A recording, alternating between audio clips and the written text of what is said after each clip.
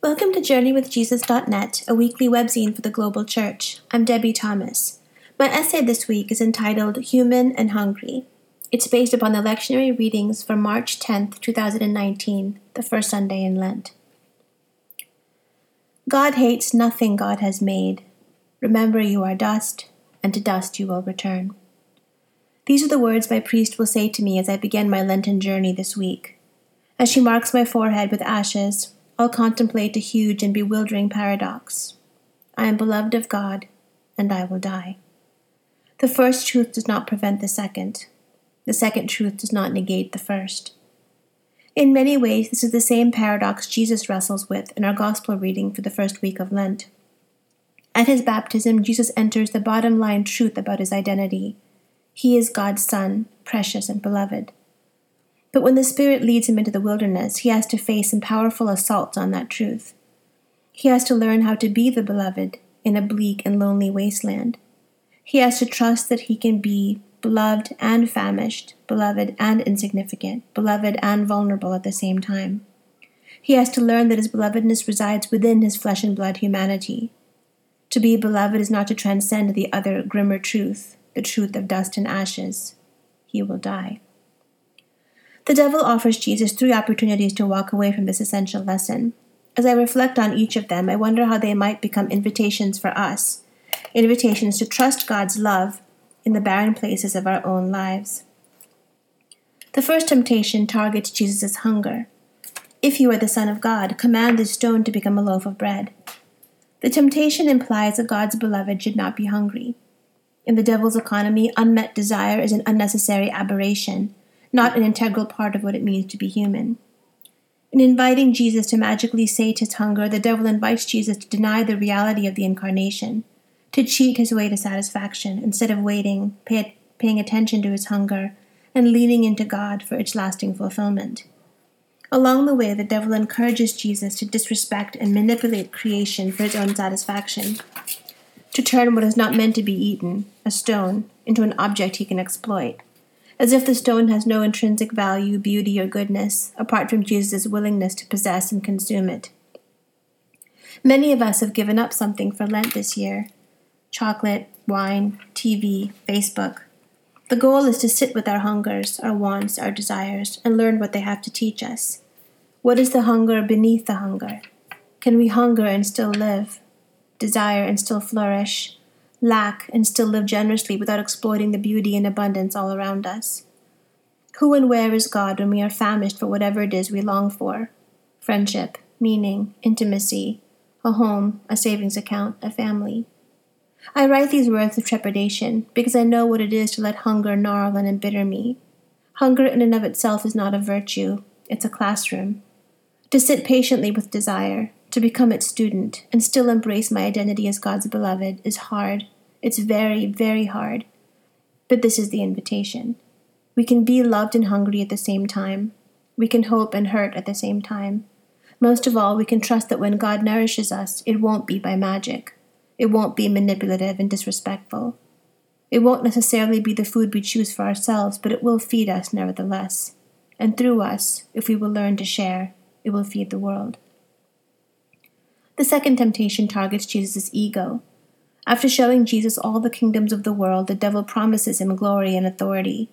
It will all be yours, the devil says: fame, visibility, recognition, clout, a kingdom to end all kingdoms here and now. The implication is that God's beloved need not labor in obscurity. To be God's child is to be center stage, visible, applauded, admired, and envied.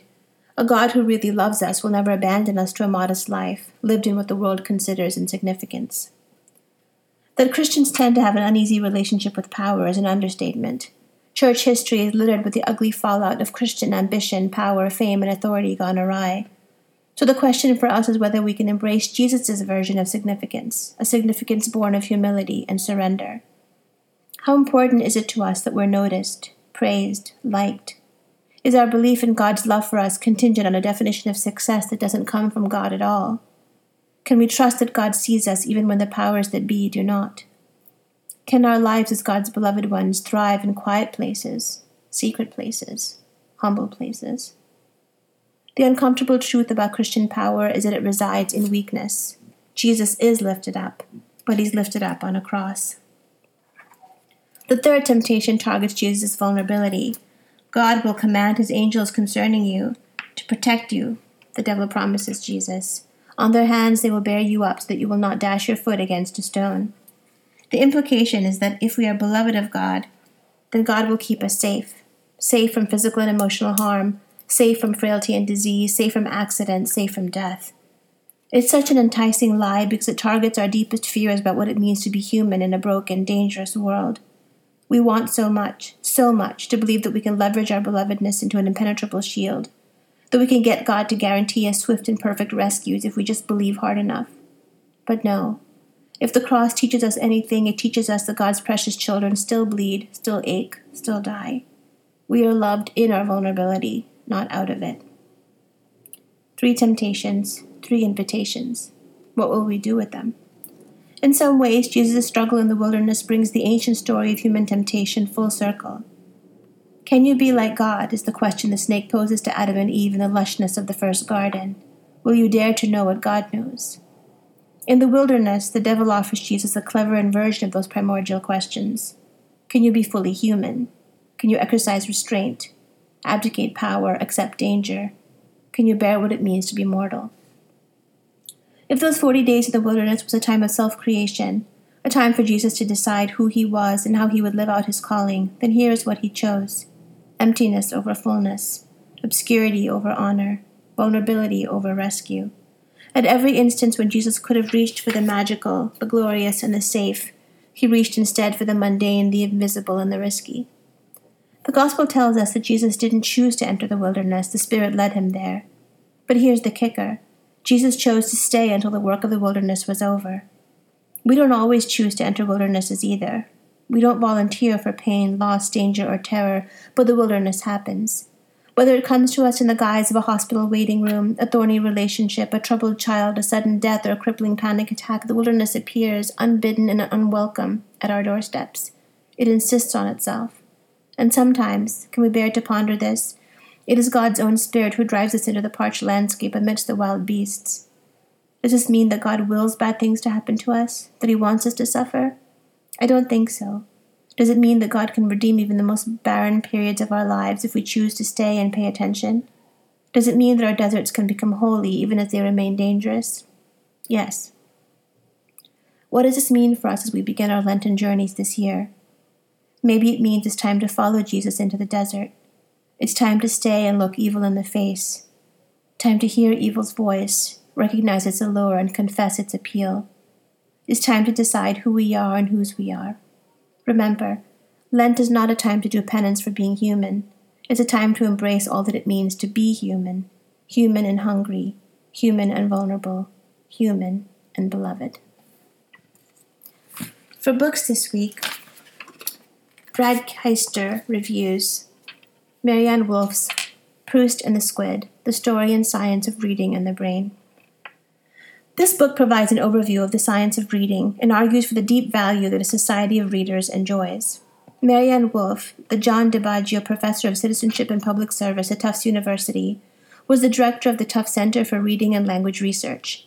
She currently directs the Center for Dyslexia, Diverse Learners, and Social Justice at UCLA and is working with the Dyslexia Center at the UCSF School of Medicine and with Curious Learning, a global literacy project which she co-founded. There has never been a time when the complex beauty of the reading process stood more revealed, says Wolf, when the magnitude of its contributions was more clearly understood by science, or when these contributions seemed more in danger of being replaced by new forms of communication. Unlike other human activities, people are not born to read. In fact, written languages took several millennia to develop, and even now, each child must learn anew to gain the skills to read. Reading involves input from several centers of the brain, both left and right side, as they integrate the processing of visual images, of the letters themselves, as well as what a word may represent, as well as the actual sounds of the spoken language. In the language of neuroscience, neurons that wire together, in such a way that recognition of and understanding of a written text becomes almost automatic. Children thus learn to synthesize visual, phonological, and semantic aspects of the written word at lightning speed. As we get older, all of our experiences with words are folded in as well. For most adults, this processing of words on a printed page takes place in milliseconds. In a side comment that illustrates both the scale of information involved in learning to read as well as a relevant social issue, Woolf states that in some environments the average young middle-class child hears 32 million more spoken words than the young underprivileged child by age 5. Because reading is not a guaranteed human function, there are also dangers. First, Woolf notes that dyslexia has been seriously misunderstood until recently, precisely because its origins cannot be localized to one gene or one part of the brain. But contemporary advances have made it easier to find solutions and provide hope for those who have dyslexia, which continues to carry a strong negative social stigma. Second, there is a danger that electronic communication and social media may serve to render written language superficial. These topics are further developed in Woolf's newest book, Reader Come Home, The Reading Brain in a Digital World, and in many interviews available online. Woolf notes that in ancient Greece, Socrates expressed deep concerns about the development and use of written language, that written words were inflexible, that the existence of written documents would lead to loss of memory, why memorize, and that society would lose control over its language. Notwithstanding these objections, written language, with the aid of the printing press for its dissemination, has flourished since the time of Socrates. Indeed, Socrates might worry more in our present time that a precious commodity may be lost via its trivialization. For movies this week, Dan reviews Pick of the Litter. If you are a dog lover, or if you need a reliable choice for a family movie night, this movie is a sure bet. The 80-minute documentary follows a single litter of 5 Labrador Retriever puppies for about 2 years, from their whelping mother and birth, when they look like rats, to the entire evaluation and training process of becoming a guide dog for the blind. The public graduation ceremony, when the dogs are formally transferred to their new blind owners, is something to behold. And, not to say too much, but not all dogs reach this high bar of performance. Some will be career-changed. After birth, the dogs are given to puppy raiser families for socialization and basic training. This is not a casual commitment, but a ton of time-consuming work, and not all puppy raisers are up to their task. One dog had to be removed from its initial family and given to fixer puppy raisers with more experience. You can well imagine what it feels like to return the puppy to the guide dog school after 2 years of all of that love, work, and bonding. It's truly remarkable and inspiring to watch how these dogs learn, work, and perform, like ignoring a treat that is waved in front of their nose because they must always be on task with their owner, or actually disobeying a command that they have been given because they see or sense a greater danger. Of course, these dogs are adorable, whether they pass or fail, but they are also amazing in what they do to lead a blind person through life. Bring Kleenex for tears that are both happy and sad. Dan watched this movie on Amazon streaming. And finally, for poetry for this first Sunday in Lent, Temptations by Brother Eckhart. Creature comforts, and why not? All you have to do is give up a few rocks. These sun-baked stones that burn your hands and cut your feet could soon become a desert treat. Stop being so hard on yourself. Fame, all yours for the taking. All you have to do is leave this lonely wilderness, head right to the center of the noisy crowd, drop in your branding clear and loud. Start showing what you've got. Power, not as easy but well within your reach. All you have to do is want it more than anything. Make it your top priority, your one and only deity, instead of your strange, silly god of suffering, solitude, and silence. Thank you for joining us at JourneyWithJesus.net for March 10th, 2019. I'm Debbie Thomas.